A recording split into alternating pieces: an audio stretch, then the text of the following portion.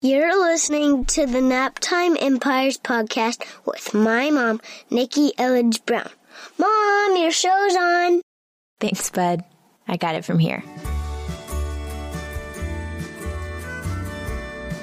Welcome to the Naptime Empires podcast, refreshingly honest conversations on the realities of parenthood and entrepreneurship. I'm your host, Nikki Elledge Brown. Let's get started.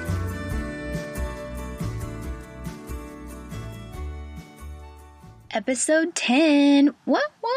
I'm pretty sure I heard from John Lee Dumas that most podcasts don't make it past their 10th episode. So let's just take a moment and celebrate this journey together. We are just getting warmed up, and you're going to love this conversation today. I know I say that every time, but I always mean it. This one, just a heads up, we're talking with Denise Duffield-Thomas, the Queen Lucky Bee, ITCH, like that's the name of her business, not spelling it, saying it. So we will have the B word in this show. If you have little ears around, put the earbuds in or save this one for later. It's not like we say it a lot, but yeah, it's there. So let me go through the bio and then tell you what to expect. It's just so good. Denise Duffield-Thomas is the money mindset mentor for the new wave of online female entrepreneurs.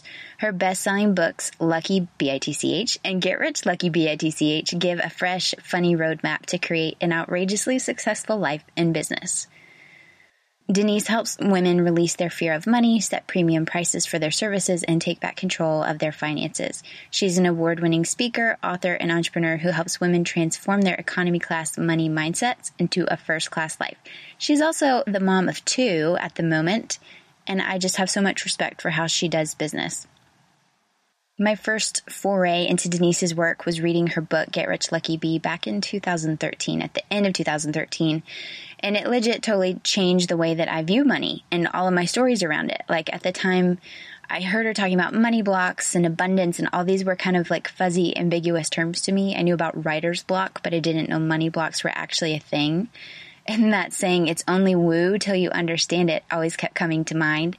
And then when I actually read her book, I just thought it was so refreshing because she doesn't take herself too seriously. Her methodology of just like throw everything at it. She's like, I don't know if this works, but I'm going to try it. Might as well throw everything at it. And she is. She's just super refreshing, practical, and matter of fact and fun and funny. And that's why I love to learn from and with her. So read her book, joined her money bootcamp, highly recommend it. And I'll put a link for you in the show notes at naptimeempires.com/010. I've gotten to know her through various groups and interviews and promotions that we've done together. And we'll be meeting in real life, get this, and of all places, at Necker Island later this year. Talk about Lucky Bee. All right, I don't want to keep you waiting one more second, so let me tell you what's going on in this conversation. We talk about how prepping for her first child inspired her to step up as the real CEO of her business, permission to be the kind of mom, she's Australian, that you are, the power of simplifying in your business and life, managing boundaries as the leader of a thriving online community, tips for talking to your kids about money, and this was super, super juicy conversation on how she and her husband have made the transition from him working outside of the home to now working with her in her business. Let's get to it. All right, Denise, it's official. Let's talk Naptime Empires. I'm so excited to have you on. Thank you so much for having me. As soon as I heard the name of this, I was like, yes, that's so true. Yes, me too, even though I still, I'm like, okay, well now at least it's a podcast, but everyone's like, oh my gosh, that sounds amazing. I'm like, so cool. What is it? I don't know. Do you know? You tell me. So, but I'm excited to have this conversation with you. And before we kick it off, I would love for you to just, give us the scoop on Team DT and kind of how business and babies, the timeline over there, and what's the setup and the frame of reference for this conversation.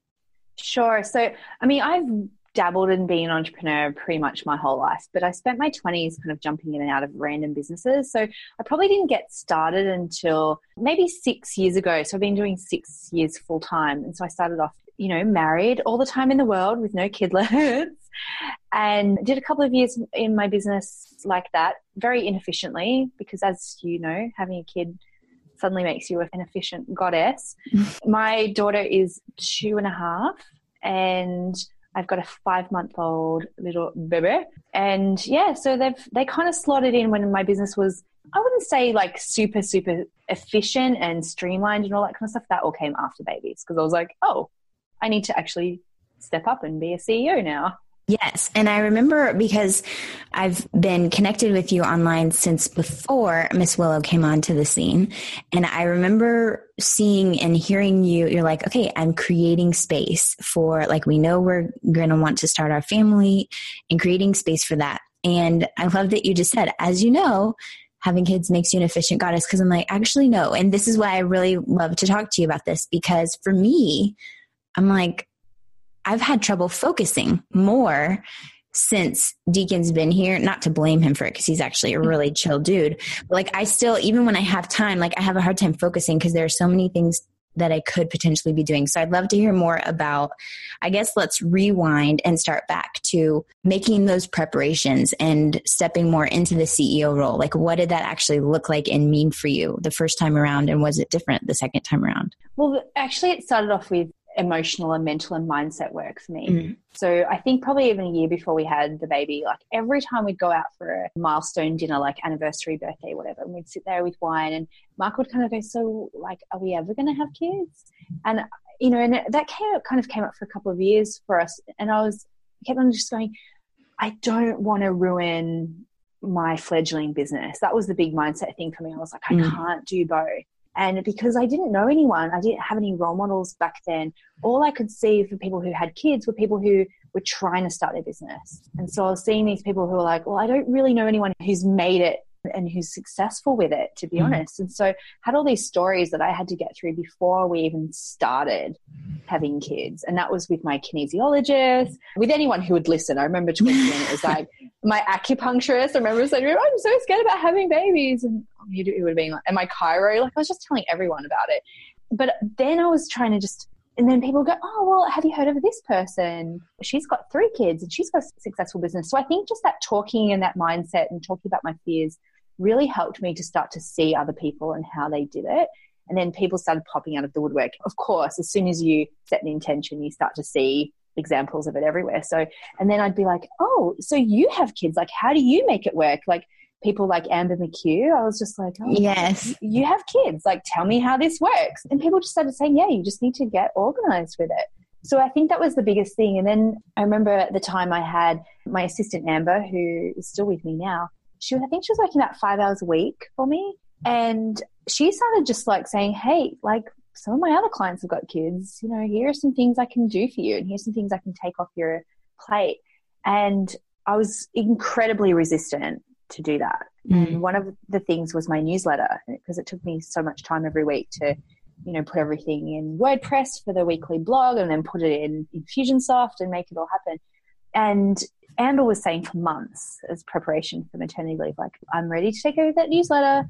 And I still did it the week after Willow was born. I think I did it in the hospital because I was so resistant to let that go, which was ridiculous now thinking about it. But also I just started letting her do more things in the inbox and do more kind of admin-y stuff that I'd been holding on to. And the other big change for me, I knew that I needed to put some of my courses on autopilot. So, you know, just to really make things a bit more evergreen, because I was thinking, oh God, launches, you know, how can you do a launch when you've got a baby? Or how can you create? And I think the other thing prep-wise was for me to say, you know what, you're going to have time over the next couple of years. Like, this is a season. It's okay. You don't have to write every single book you're ever going to write in your career like this year. You're not going to miss out. And just kind of give myself reassurance that, you know, it's okay to not have to do everything right now. Yeah, I think that's a really good point, that just to remember, this is a season, you know, and it's not always going to be like this where they are, you know, needing so much. And it is like one day they will be off to school, maybe depending on people's own scenario, you know, and then you'll be like, oh, okay, now I have all this time and space again. And I guess it's that. I can't imagine it. I know. Like, oh, it's that balance too. Because we've talked about, and I remember when George was like brand spanking new and you posted that picture and you're like, you know, sometimes motherhood sucks. And then you had all these disclaimers too, because it's like, you know, by saying that, like there are people, and I don't know that you've ever experienced miscarriage. I have a couple of times, and I know like it can trigger so many people. And at the same time, it's important to be able to share your truth and to share your experiences. And it's not all rainbows and butterflies. There's a lot of poop, literal and figurative, involved in this role that we chose to and are blessed to be able to fill. And so I love and appreciate that you share all sides of it too, because I do think that by just doing the darn thing, you're showing and we're showing people that it is possible, which ties back to what you were saying. You were just looking for stories and proof that it is possible, and it's going to look different for everybody, but it is possible. So, and that's obviously really important just for everything in general, and ties back to your work around money blocks and all of that. But one of the core issues and blocks that I think people do have in the Naptime Empires season of life is this: I can't do both and I can't do them well. And I mean, you're proof that that doesn't have to be true. So what are some of the things that have really worked for you? Like, once she got here, were you surprised by anything? Was it harder than you expected? Were you like eager to get back into work? I mean, you're happy to pass off the newsletter, but like, how did it work? Even the night she was born was so indicative of where I was at in my life at that moment, because it was B-School promotion 2014. And I was teaming up with Laura Rhoda, and she had organized for us to interview Marie. And so I was going to bed at like midnight, and I was really nervous about it. And I was like, okay, I'm going to set my alarm because the call's at 7 o'clock in the morning. Mm-hmm. And, you know, and I was 9 months pregnant. And I went like a week early, right? So I was like, yeah, I can work right up to the end. What's the big deal? And I went to bed, and I was like, finally, like, okay, I've got my questions sorted. I've got my office set up. Like, Mark had set up the tech for me. I was so nervous. And then I just had this pop. My water broke. And I was like, Mark, my water's broken. And he was like, yes. And I went, no, it's so not the right time. This is so inconvenient. So we went to the hospital, and I was, throughout the whole labor, it was like 6-hour labor, so it was pretty quick. I kept on saying to the nurses, how much longer do you think this is going to take? Because I've got a really important call at 7 o'clock. And they were I think they just thought I was delirious. I wasn't on any drugs or anything, but the baby was theoretical to me. Like, I knew I was pregnant and I knew I was going to have a baby, but it was totally theoretical, whereas that call was real to me, you know. Yeah. And I had her at 6:30, and I was like, I wonder what the Wi-Fi is like in the hospital. For like 5 minutes, right? Like 5 seconds, I went, I wonder if we've got good Wi-Fi here. I can jump on the call, no problem. And it was so ridiculous. But then when George was born, like, we were doing similar things. We were buying a house, right? Because why not just do everything at the same time when you're pregnant? Yeah. And yeah, right. And the agent came over to sign the paperwork, and I was in labor. I hadn't told Mark, and I was like, yep, signing the paperwork. And oh my God, I was really, this time I'm going to take like a good 3 months off. And I think you have to just give yourself permission. Like, it's okay to be the kind of mum that you are. Like, some people do want to take the time off, and it's totally fine. And some people just want to go straight back into it. And I'm kind of that second one where I was like, oh, well, okay, I've got another baby. Cool. But like, I really want to work on my book at the same time. And, you know, we've all got guilt, but it manifests in different ways, right? We're all thinking that what we're doing is not enough and wrong somehow, but you just kind of have to embrace it. The kind of mum that you really are. And it could change. I don't know if it's different for you, but it could change baby to baby as well. Yeah, exactly. For me, and I don't know, I know that when I look back at this year, currently as we're recording this, it's 2016, and it's been a weird year for me. Again, it's by having these conversations for the podcast, I've realized that it's kind of like I had a postpartum depression with my business. Like, because to me, it was like a baby, I guess. And I'm used to feeling like really fired up and attached to it. But once Deacon was here, like, I had no issues bonding with him, and he's been a really easygoing fella. But like, it was weird to me that I couldn't connect with my business. I couldn't get excited about it. I didn't want to look at it. Like, I didn't want to be totally disconnected from the world, you know, like the online business world, but I didn't feel connected to it anymore. And that's been kind of a weird discovery. So I know in retrospect, I'll look back and see this year in context and be like, oh, right, because this is exactly what needed to happen. But yeah, you just can't predict. You can't predict. Even if you've been through it once with one little one joining the family, you just don't know how it's going to affect you with any subsequent little ones that join, or whenever you take on a new project. But I do think that's such a key, important point, to just honor the kind of mom that you are. And seriously, I mean, it's so easy, just like in business, and obviously there are so many parallels, to compare your business to other people's, or to compare how you mother to other people, but seriously, there's just no one right way. And that's the biggest takeaway, which we all need to keep reminding each other.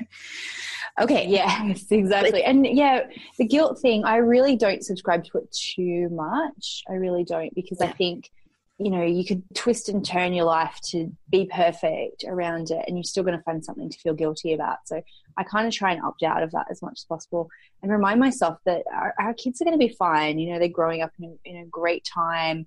They're safe. They're warm. And the perspective for me on this is sometimes I go to the beach with Willow and there's planes that go past, like helicopters and stuff. And she stands there and she waves at them. And I think there are kids in the world that see that, and that means death to them. It makes me really emotional to think about that. And so just little things like that, I think they're so lucky. They're going to be fine. Yeah. Okay. One of the other things that I loved about watching this whole process, especially before Willow was born, were the things that you were doing. Like you said, it was matter of fact. And I loved that you wrote this epic post on how you were baby proofing your business. So can you give me the audio, like Cliff's Notes version of the things that you put in place that you're glad that you did, even though, because it's like, basically last year when Deacon was coming, because I started my business when Bryson was 18 months old. So he was already here. But with Deacon, I was like, okay, I'm going to, do like Denise and batch, a booty load of content and then blah, blah, blah. And that didn't happen. And again, I had to just be like, all right, I'm down. Like, we're fine. We're still going to move forward. This baby is still coming out, even if I don't have 6 months of content batched and whatever. So, but like, what were the things that worked for you to prepare ahead of that article actually to remind myself. Yeah. I was probably so naive about it, I was like, but okay, even then you were admitting, you were like, I realized that y'all are going to be like, oh, well, and I think that's the thing too. A lot of people, especially with new moms, like veteran moms, want to be like, oh, you just wait. And it's like, dude, give her a chance to experience it. However, like maybe she's fine and she's going to come out and be like, yeah, I did do this and I'm glad I did. And then you'll be like, oh man, right. I could have done that too. Dang it. Well, this makes me laugh because the first point I said was to simplify, right? And I said at the start of the year, I had many potential projects in the boil, a few new books, a potential short film, a movie script idea. I completely forgotten about all this. Several retreats I wanted to run, and lastly, a high-level mastermind for women. I had names and URLs planned out for each project. So I've completely blocked this out. But now I do remember I actually met with the local film society here in Newcastle because I wanted to make a zombie movie, a short zombie movie. And it sounds really funny, but I was like, oh, cool. And I had, luckyapocabitch.com. Yes, Lucky Bitch MBA. I've made all these different URLs. I think that was when I was still writing Get Hitched Lucky Bitch, about how to manifest your soulmate. So all these like side projects. Right. And I think so for that, I was like, I've got to be brutal with all this stuff. Like I can't do everything. Yeah. And it's going to pull my focus. It's going to make my audience really unclear about what they can come to me for. So I think that was the big one. And it was difficult because I do have ego around that. It's like, oh, well, I can do that. I can do all these different things. I can put my finger in a million pies. Don't make me give them up. And now, like on the other side of it, I'm like, what was I thinking that I was going to make a zombie movie? What was that about? I don't know. That's hilarious. Yeah, kind of. But I mean, it might have been funny, but it's weird, right? But then I see other people do it. They're trying to do everything. They're trying to be everything to everyone. They're trying to do a million things. No doubt. And it's okay. Like, yeah, you can. Like, get over yourself. That is like, it's not an ego thing. It's like, you totally can, but do you have to prove it this year when you're having a baby? Yeah, right. Exactly. Managing expectations, not in a way that feels bad, but it's like liberating to let it go. I mean, we all have our zombie movies, where it's so easy to be like, oh yeah, that feels fun. That feels exciting. Oh, it's creative and whatever, but there is a right time for it. And when you feel like you're forcing it and sacrificing your sanity, it's good to do a sanity check. So simplify. Oh, absolutely. But the other thing was, it's not just simplify for simplification's sake. It was simplify for income producing activities, because I see people who go into maternity leave and they get so stressed about money because their only income is through doing one-to-one work. And I'm even just reading this now, I was like, oh, okay, I made a really conscious choice to cut back on coaching. I only took on a couple of VIP clients to finish out that coaching year. And then that was it, which meant that I had to put a lot of focus into my money bootcamp to become a standalone home study evergreen course. So then money would come in on maternity leave, and then there's less pressure, I guess, to get back to work, because you're like, oh, I'm not going to starve. Yep. You know, my kids are not going to starve. I've still got some money coming in, but I don't feel the pressure to go back and be obligated to people. Yep. Okay. So simplifying for income producing activities, what else did you do for your baby proofing mission? Got really brutal about saying no. So more boundaries, things like, for example, doing interviews. You know, I was just doing interviews with anyone who would ask me, and that's totally fine. I think at the side of your business, it's really good for practice. But I remember just like people would go, oh, like, I'm brand new in business. Can I interview you? And they would interview me and they'd be like, oh, I don't know how to record stuff. And then the interview would never see the light of day ever, because then they'd be like, oh, I changed my business focus, because that's what we all do at the start of our business, right? Yeah. It's totally fine. But instead I had to just say to people, hey, look, you know, get a couple of interviews under your belt and come back to me. I'd be thrilled to be interviewed by you. And it was little things like that I felt like such a bitch around. I was like, oh, people are going to think I'm such a bitch. But I was like, I just have to get more brutal with my time, you know? So it's like, just say no, no, no, no, no. And I started saying no about things like being on tele summits, even getting Amber, my assistant, to do more email for me at that time. Now I've completely outsourced email to her. But at the time I was like, oh God, I'm not going to be able to, you know, just randomly answer questions for people anymore over email or like, hey, you know, I can't just let people private message me from my groups and expect, you know, private responses. So it was just more about saying no and having boundaries. I feel totally fine about that now, but at the start I was like, people are going to think I'm so horrible by putting these into place. Well, and I'm sure you've found this by doing it, then sometimes people will come back and thank you, like by holding up a boundary to be like, actually, no, you know, this is the way. And some people love being in their inbox and being super accessible and whatever. But the reality is, obviously, we have so much time and energy to be able to give. So you do have to put, you know, some intention behind it. But I know that by modeling those boundaries, especially because that's one of the things, right, in your community that you want to help people start to put into place, that people, even if at first they might be like, as my friend Michelle said, you're not, I mean, you may be triggering them, but you're triggering their growth, because then they can start to reflect and be like, oh, right, where am I just like totally leaky and just have no boundaries in place whatsoever? And I'm also curious, how did you manage, because you're in your group a lot, and right now at the time we're recording this, you're kicking off a live run of your money boot camp. How do you manage your boundaries around the evergreen, you know, when it's in evergreen mode? Because obviously that's something, you know, by being on a Facebook group, if we're just kind of like messing around on our phones, especially if you're like not even getting to the laptop, that's an easy thing to do. But like, how do you set that expectation in your group? Yeah, I think it started a couple of years ago, again, probably just before Willow was born, where the group was starting to stress me out a little bit, because there were very few rules in there, because I was very reluctant to set them, right? Very reluctant to be the leader there, because I was like, oh, this is a democracy. Like, people can, you know, use this space how they want to. And then I really woke up to the fact that, hang on, I'm the constant here. Like, I'm the one who has to show up and be here for all the new people that come in. So that's when we put some boundaries in place around promos. And at first I did, oh, let's do promos once a week. And then I went, you know what, this is my group. Like, I can have it the way I want it to be.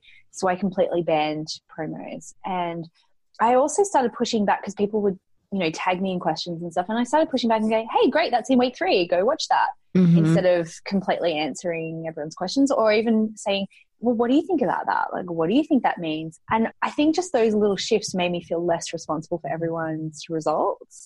You know, I was like, I've created the container for you. I've created the information for you. And it felt more empowering as well, because I'd be like, go and look for the answers yourself, and you don't need me to answer every single question.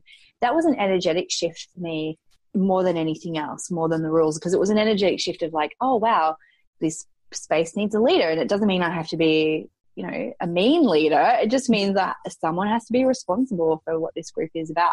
So then, because I created it how I wanted it, it's actually a place I really like being in. So it never feels like a burden. And I'm in there, it's been there for 5 years. I think I've missed like maybe a day when I was in labor, and maybe like a couple of days where I'm on a plane for 24 hours.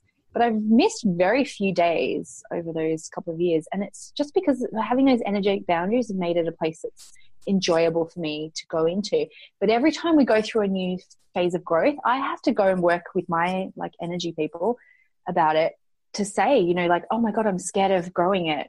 because of my biggest fear is of being obligated to people, you know, and it's like, okay, I need to work on my fears again, that having more people in is going to be more work. And I'm just constantly working on that in myself. And we're at like 3,000 people, and I think, oh my God, can I grow as big as B School? Like, what's that going to mean? And I'll know I'll have to do more and more work on it as I go. And, you know, we delete people's posts if they, you know, if they promo in there, and we let them know, and we try not to be triggered by that. We're like, no, you can't put that in there. And it's it's energetically interesting, I think, running a group like that. It's such a cool group though, for exactly that reason. Like, I love just going in, even if I'm not posting, but just going in to just read, you know, because it's such a unique space.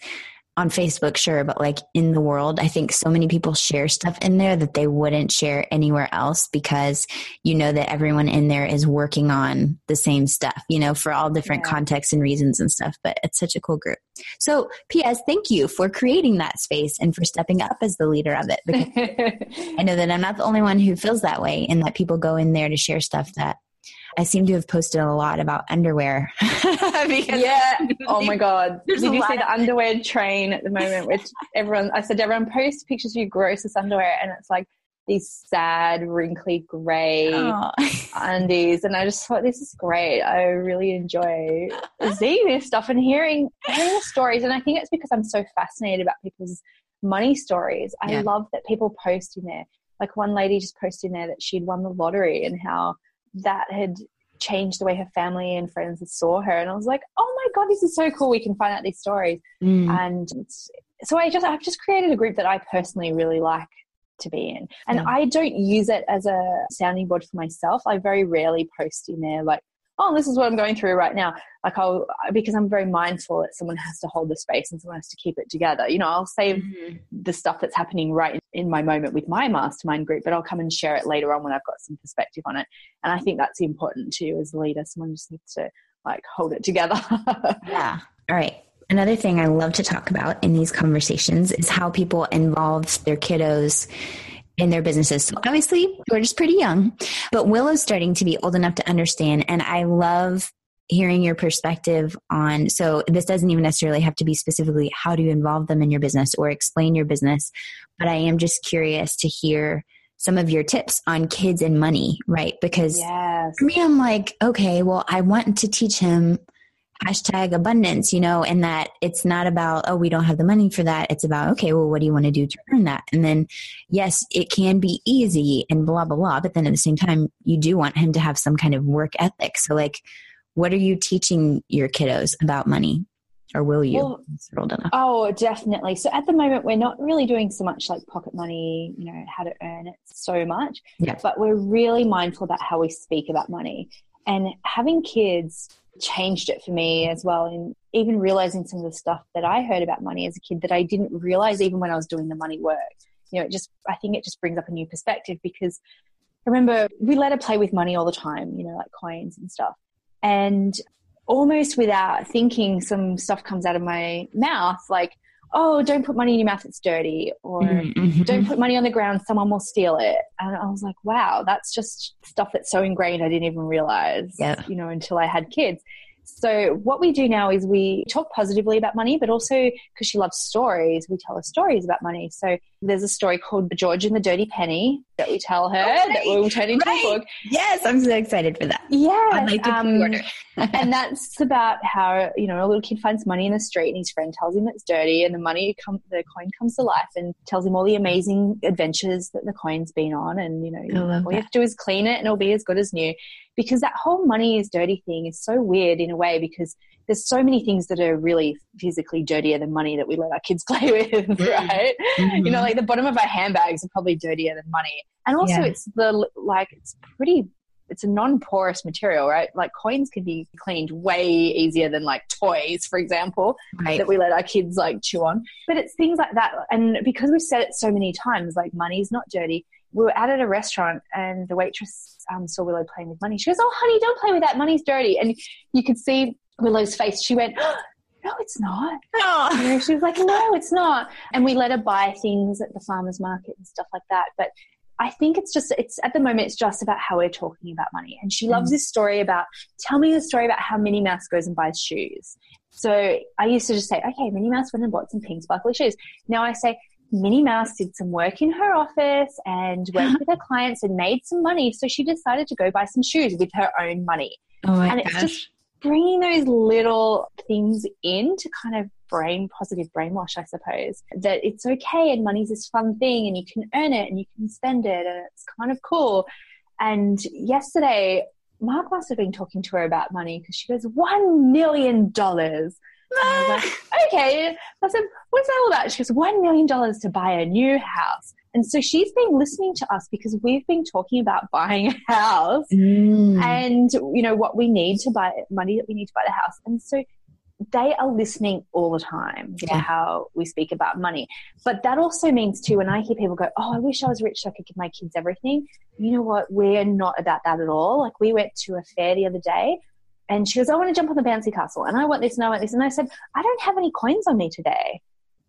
And it was just, that was the end of it. It's not like, oh, we can't afford it. We don't have any money. Stop asking. I was like, no, we just don't have any coins on us today. So you can't do it. And sometimes it's good to do that as well. Or we will go to the farmer's market and there'll be like these little ponies you can go on for $6 or a bouncy castle. And we say to her, well, which one do you want to go on? Like we can afford to put her on both, but I don't want her to, be like a rich spoiled kid who gets everything either. And then some days, every like third time we go, we don't have any coins on us. Like we want to go spend that on something else instead.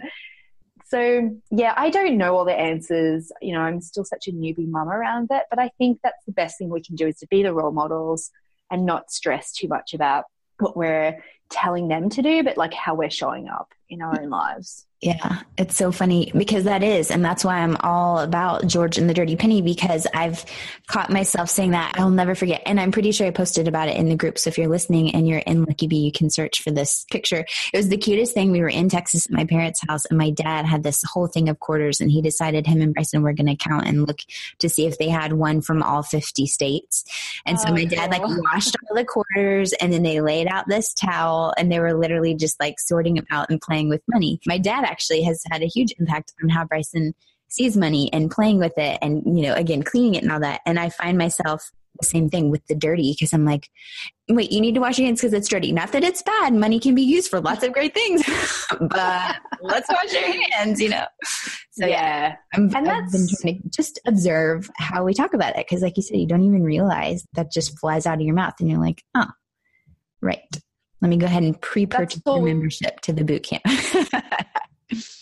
The other story that we're telling Willow about is called Willow and the Lucky Bee. And that one's about making wishes and it'll be about manifesting. And that one's not quite sorted yet because every time I say to her, like, make a wish, like we've met this magic wishing bee. And she always goes, cookies and cupcakes. And actually in a George book, when we talk about money can be used for all sorts of useful things, she goes, cookies and cupcakes. And I'm like, yes, but other things as well. And, we say sometimes money can be used to say thank you to people. Like, when you put money in a musician's box or you buy flowers for people. And we're at the markets the other day and I gave her money to put in a musician, like a busker's box. And when he stopped, she yelled out, thank you for the music.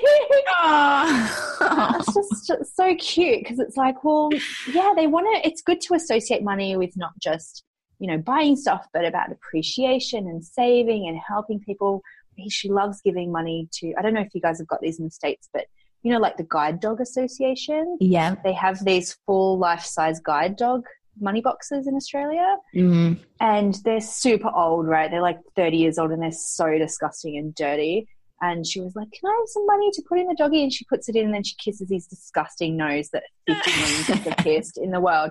But then I say, oh, well, what's that doggy going to use that money for? He's going to use it to help other children and just talk about, like, that's the only thing you can do. Just keep on talking about it in a positive way. And they'll still have money blocks. They'll still find things to be scared of around money. But, that's when I hear mums go, well, it's not my time now, it's my kids' time. It's like, well, they're watching you. Yep. Yeah. Yeah, they do have, actually, when we were home in Texas this summer at the museum, they had one of those big funnel things, where like you put the coin in and then you just watch it go down and down and down and I love down those around.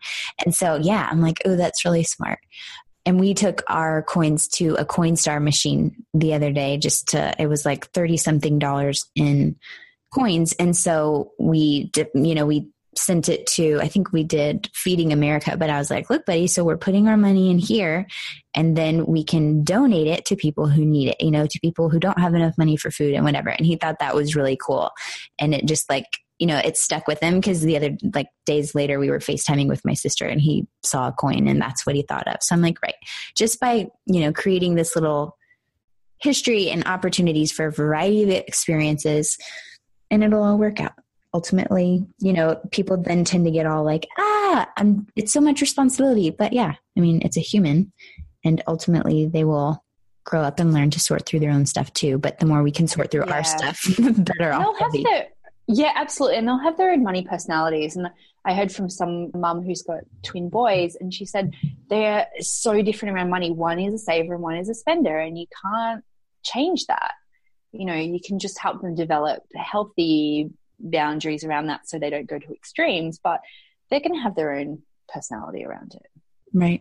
Okay, keeping on the family trend. So your husband, Mark, recently, I guess, was this launch? This was the first time he's really been in the business working with you. And I'm just curious about this transition, because this is a Naptime Empires-y kind of conversation. It's a movement, and this is happening where more of us are starting our businesses and getting them to a point where it's all right, now we can free him up to either do what he wants, or a lot of people will then end up working with their husbands. So I'm curious about the transition and how it's been and how it's going and any lessons learned. Wow, it was such a long transition. So when we first got together, 2002, right? 2003 maybe, we were always talking about, together we can create this life of freedom, adventure, abundance. We did MLM together very early on because they sell freedom, right? And they talk about freedom and financial freedom. So we had this goal, but then Mark very much went into a traditional kind of space. He went into corporate jobs, worked really long hours, earned great money, which was great. But he did that very male thing of here's a ladder and I'm going to climb it. And it was so dissatisfying to me to see that, because I was always just no, but that's our goal, to have freedom where we can go traveling and have fun stuff. But he kind of just got addicted to it. But also I think for men, they can't see any other different way because they don't know anyone who's done anything different. Yeah. And it took me a while to realize, I was but I've been 5 years in B school communities where women are talking about working for themselves. It became such a normal conversation for me. And I slowly had way more entrepreneurial friends than friends in corporate. But he was still in that space where he didn't know anybody who did anything different. And so he had so much fear around it. So for the last couple of years, as soon as I started my business, he goes, okay, cool. As soon as you're earning 6 figures, then I'll quit my job. As soon as you're earning multiple 6 figures. Okay, as soon as you're earning $500,000, I'll quit my job. And it got to a point where he was as soon as you're earning $1 million, then I'll quit my job. And I just kept on hitting the hurdles that you had given me. And so we got to $1 million in revenue. And I was so you're going to quit your job, right? And he was just no, maybe if we have X amount in the bank. And I went, what the F? I was no, this will be never ending. Yeah. And I'm done. I had to go to Bali by myself for a retreat that my mum came to. And the whole time I was I wish Mark was here. So the second time I ran a retreat, Mark came with me. And he had to work the whole time because something happened at the office. And we had to leave. I finished the retreat at 5:00. We were on the 10 p.m. plane. I didn't have time for a massage or anything. And because he had to start work the next day. And I was who is this guy? Your boss. How does he dictate how we spend our time? I was starting to get really resentful because I was oh my God, I've created all this success in my life and I can't spend time with my husband. Right. Who's working. I was that sucks. So we had a come to Jesus moment and I was this is it. It was an ultimatum. I'm dude, I am creating a life of freedom, adventure, abundance with or without you. Are you going to come or are you not going to come? Because I have been sold a false bill of goods here, this is the dream that we've always had together. And if this is not your dream anymore, you have to suck it up and admit that you're choosing work over your family. Stop making it about money because it's not about money anymore. Stop making it about, there's no choice. It's you're making a conscious choice here to go to work and not spend time with us. And it was really shocking for him. He was very, very upset that I would even, have that conversation with him. But I was resolute. I was like, that's the vision I'm holding for my family. And I know I was honestly willing to get divorced over it. I know that sounds really, I wouldn't, say that a lot of places, but I was willing to get divorced over it because I was like, well, God, if you're not going to do this, maybe I'll find another husband who will be willing to travel with me. Right. Because that's who you married, was the husband that was the vision. Right. And then it's like, wait, hang on. Yeah. You've changed your mind. And if you have, that's cool, but be man enough to admit it. Yeah. So he was like, you know what, give me a couple of months. I need to think this through, because his biggest fear was, what am I going to tell people that I'm doing? And he was like, oh, are we going to get rid of the nanny? Are we going to get rid of the house cleaner? Like, am I going to be a house husband? I'm like, dude, no. Yeah. You can do whatever you want. Like, this is a great opportunity for you to do stuff that you like. And luckily we had that conversation, because on the next day, like literally the Monday, his boss said to him, okay, there's big changes. We want to know that you're on board for the next 5 years. And Mark was like, actually, I'm not. Wow. And like, he's a man of his word. If he had said to his boss, like if we hadn't had that conversation, he would have been locked in for the next couple of years. Yeah. So he did a good transition out. Like, he was there about 3-4 months, and that gave him enough time to realize that nothing bad was going to happen. Like, he was talking to his clients, oh, like, I'm taking some time off for family and to do some freelance work. Without question, everyone said, I wish I could do the same thing. I wish I could spend more time with my family. I'm so jealous. That made him feel much better about it. But to be honest, he only started working my business probably about a month ago. So this was last year that he quit, like last November. Yeah. And between now and then, he's been doing freelance marketing stuff. And it's been going fine. Like, he's been, getting some clients and all that kind of stuff. But a couple of months ago, his business coach and our accountant both said to him separately, both said to him, hey, like, Denise's business is doing really, really great. Like, have you ever considered working in her business? And because it came from other guys, he was like, oh, yeah, maybe. Right. And then it all just kind of snowballed from there. He was like, okay, we've got this big launch coming. Okay, I'm going to get involved. Okay, I'm going to watch product launch formula. All right, we have to do it like this. But so that's a long process, right? It's not like he jumped in so happy to do it. He had to go through a lot of mindset shifts to get to this place, to be okay and to not feel judged and not feel like he's, being a loser or whatever that men think. And the success of the launch that we just did is, it's totally his success as well. I couldn't have been like, come and work in my business. Hey, why don't you write some copy for me? It wouldn't have worked. It had to come from other people. Yeah. I love that. Thank you for sharing that, because I'm selfishly, I've snapped on my own lens of like, I don't know. And actually we've talked about this in one of our common Facebook groups where I'm like, he's really, really good at focusing and getting stuff done, and currently responsible for like hundreds of things, like preparing a freaking nuclear submarine for deployment, like he's responsible for coordinating all of this. And so he's like a super talented project manager and getting stuff done, which is my biggest weakness. And I'm like, oh wait, but how would that work if Jeremy was trying to keep me on task? But either way, whether he works in my business one day or not, it is like, it's just a transition, and it is going to be such a shift. And like you said, his word is his bond. I mean, legit, Jeremy took an oath to the United States of America. So we're finishing that out, we're writing out this transition, and it's going to be interesting to see. It's triggering, I have to admit, because it becomes like, okay, here's when you have to do this. And I'd be like, no, my resistance was coming up. No, I don't want to do that. So all my previous launches, I have kind of really shifted the dates around a little bit. I'm like, no, I don't feel like launching now. I know, and I'd say to my team, I know I said I was going to launch tomorrow, but I've changed my mind. Right. Like next week instead. And we had to be like, and I'm sure your hubby would be even more military precision. It did trigger me a bit, but by the end, I really leaned into it. And I was like, oh, okay. Because he was away the whole last bit of the launch, and he would text me from England and say, today you have to send out this email, and I've started the copy for you, and it's here. And it has to go out by this time. And so I felt like I didn't have to hold everything. Yeah. I just was a soldier. And he'd like, go and do a Facebook Live today, and here's what you should talk about on it. And I was like, yes sir, and I would just go and do it. And it was really great. I think you'll like it once you get over there's a bit of mansplaining stuff. Like today he said something and I was like, yeah, dude, we already do that. I was like, yeah, Yeah. Did you think of that all by yourself? I had to get a bit of my sarcasm thing. I was like, oh, did you just think of that? Did you really just think of that? Oh, yeah, we've been doing that for months. Thanks. Thanks for your input.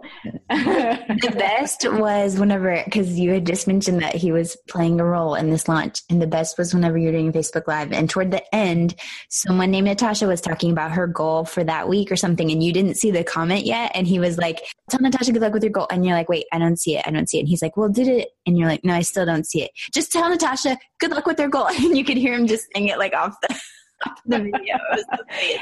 He watched every single Facebook Live, and he would text me critiques. And there was one time, because I was sick at the start, as you know, because we were both a bit sick, I just said, oh, hey, Mark, can you bring me a lozenge? Like, I just said that into the Facebook Live. And within like 10 seconds, my office door opened, and then this hand came out and gave me a lozenge. And I was like, that's so cool. But getting the critiques was hard, because I was like, dude, I've been doing this for a while. Like, he was writing copy for me at the start, and he was like, hello, it's Denise Duffield-Thomas here. I'd like to tell you about our launch that's starting tomorrow. And by the end, he was like, hey, girlfriend, Mercury retrograde's over. And like, I rewrote a lot of it, but I just thought it was funny. He started to really like, hey, gorgeous. And then he was quoting Britney Spears lyrics in one of the emails, and I was like, no, that's too much. That's too far. Too early. Yeah, but thanks. It was cute. I think you'll really like it, and it just brings up such a sense of satisfaction as a family to know, like, we're buying this big house this month, and, we both created that together, and right. it feels really good. Yeah, I love that. One vision. And that's the thing too with the military, because so many people will easily, value the service members and forget that like they couldn't do what they're doing without the support of the family on the home front, moms and dads and all of that. And it's likewise with entrepreneurs too, because, well, again, literally Jeremy's been gone for a lot of my business, but ultimately still what he does has enabled me to get to this point. But I'm so excited to see what's possible when we are both aligned behind, again, whether he's actually doing something in my business or not, his presence and being home and being able to, share and truly be partners in our life and in our family life is I just feel like it's going to make such a world of a difference. So I'm very thankful for that. And again, it's something that we've consciously created, right? And it's easy to be like, we're lucky. But again, that's like the whole key of Lucky Bee. It's like what you're consciously creating and the decisions that you make and the work you're willing to do to like rewrite the stories you've been telling yourself this whole time. Exactly. And it will be so inspiring for your kids to see that as well. And even just the freedom of going, we can go on holidays if we want to. And it's really cool. Like when Mark was first off, he went down to the beach on a Wednesday afternoon. He goes, the beach is so empty. Right. On Wednesdays. I was like, yeah, you can do that now, dude. You don't have to do it on the weekend when everyone else is doing it. I think it's a good opportunity too for us to step into our zone of genius, because I realize like I'm really good at doing the Facebook Lives and the interviews because I can't outsource those things. But why should I don't need to do any of the other stuff really, because that's I'm the face of the business. And it was a little bit tricky this launch because I was still trying to, he's like, what's the password for the lead pages? And how do I do this? And I'll be like, dude, I just did 15 freaking interviews this week. My job is done, but it wasn't. I was like, oh God, now I'm going to have to like show you how to send an email in Infusionsoft. And he'd just get really fussy on stuff. He'd go, can you change the spacing on a sales page? Like this bit's a little bit too close together. And I'm like, dude, I'm done. I've done 12 hours of interviews today. I am done. But for the next one, I'll be like, okay, well, my job is to show up and be the face. Your job is to do X. And that's going to be really cool for us to lean into, I think, for just doing business in a more feminine way. Yeah. So it's not going to show up on the outside that, suddenly we're doing, being really regimented. It's all going to be seamless and invisible, hopefully. Yeah. Well, I'm really excited, again, that y'all are a few steps ahead of us. I'm just excited to watch and see how it goes. But it does totally sound like he's providing that masculine container that frees you up to be able to create and connect and stay in your zone. And that's like literally living the dream. So I could talk to you forever. Yeah. But as we wrap up, are there any like key things, if you know that you're talking to somebody who is out there building a naptime empire, anything that we haven't covered that you're like, this is one nugget that I would love to leave with you? Yeah, there's time. There's time. And, you know, Louise Hay just turned 90 and I saw her. She doesn't tour as much anymore, obviously, but I only saw her like maybe 4 or 5 years ago. And I just thought, wow, I really hope that at her age, I am still showing up and sharing and creating and doing all these amazing things. So why am I thinking I have to do it all this year?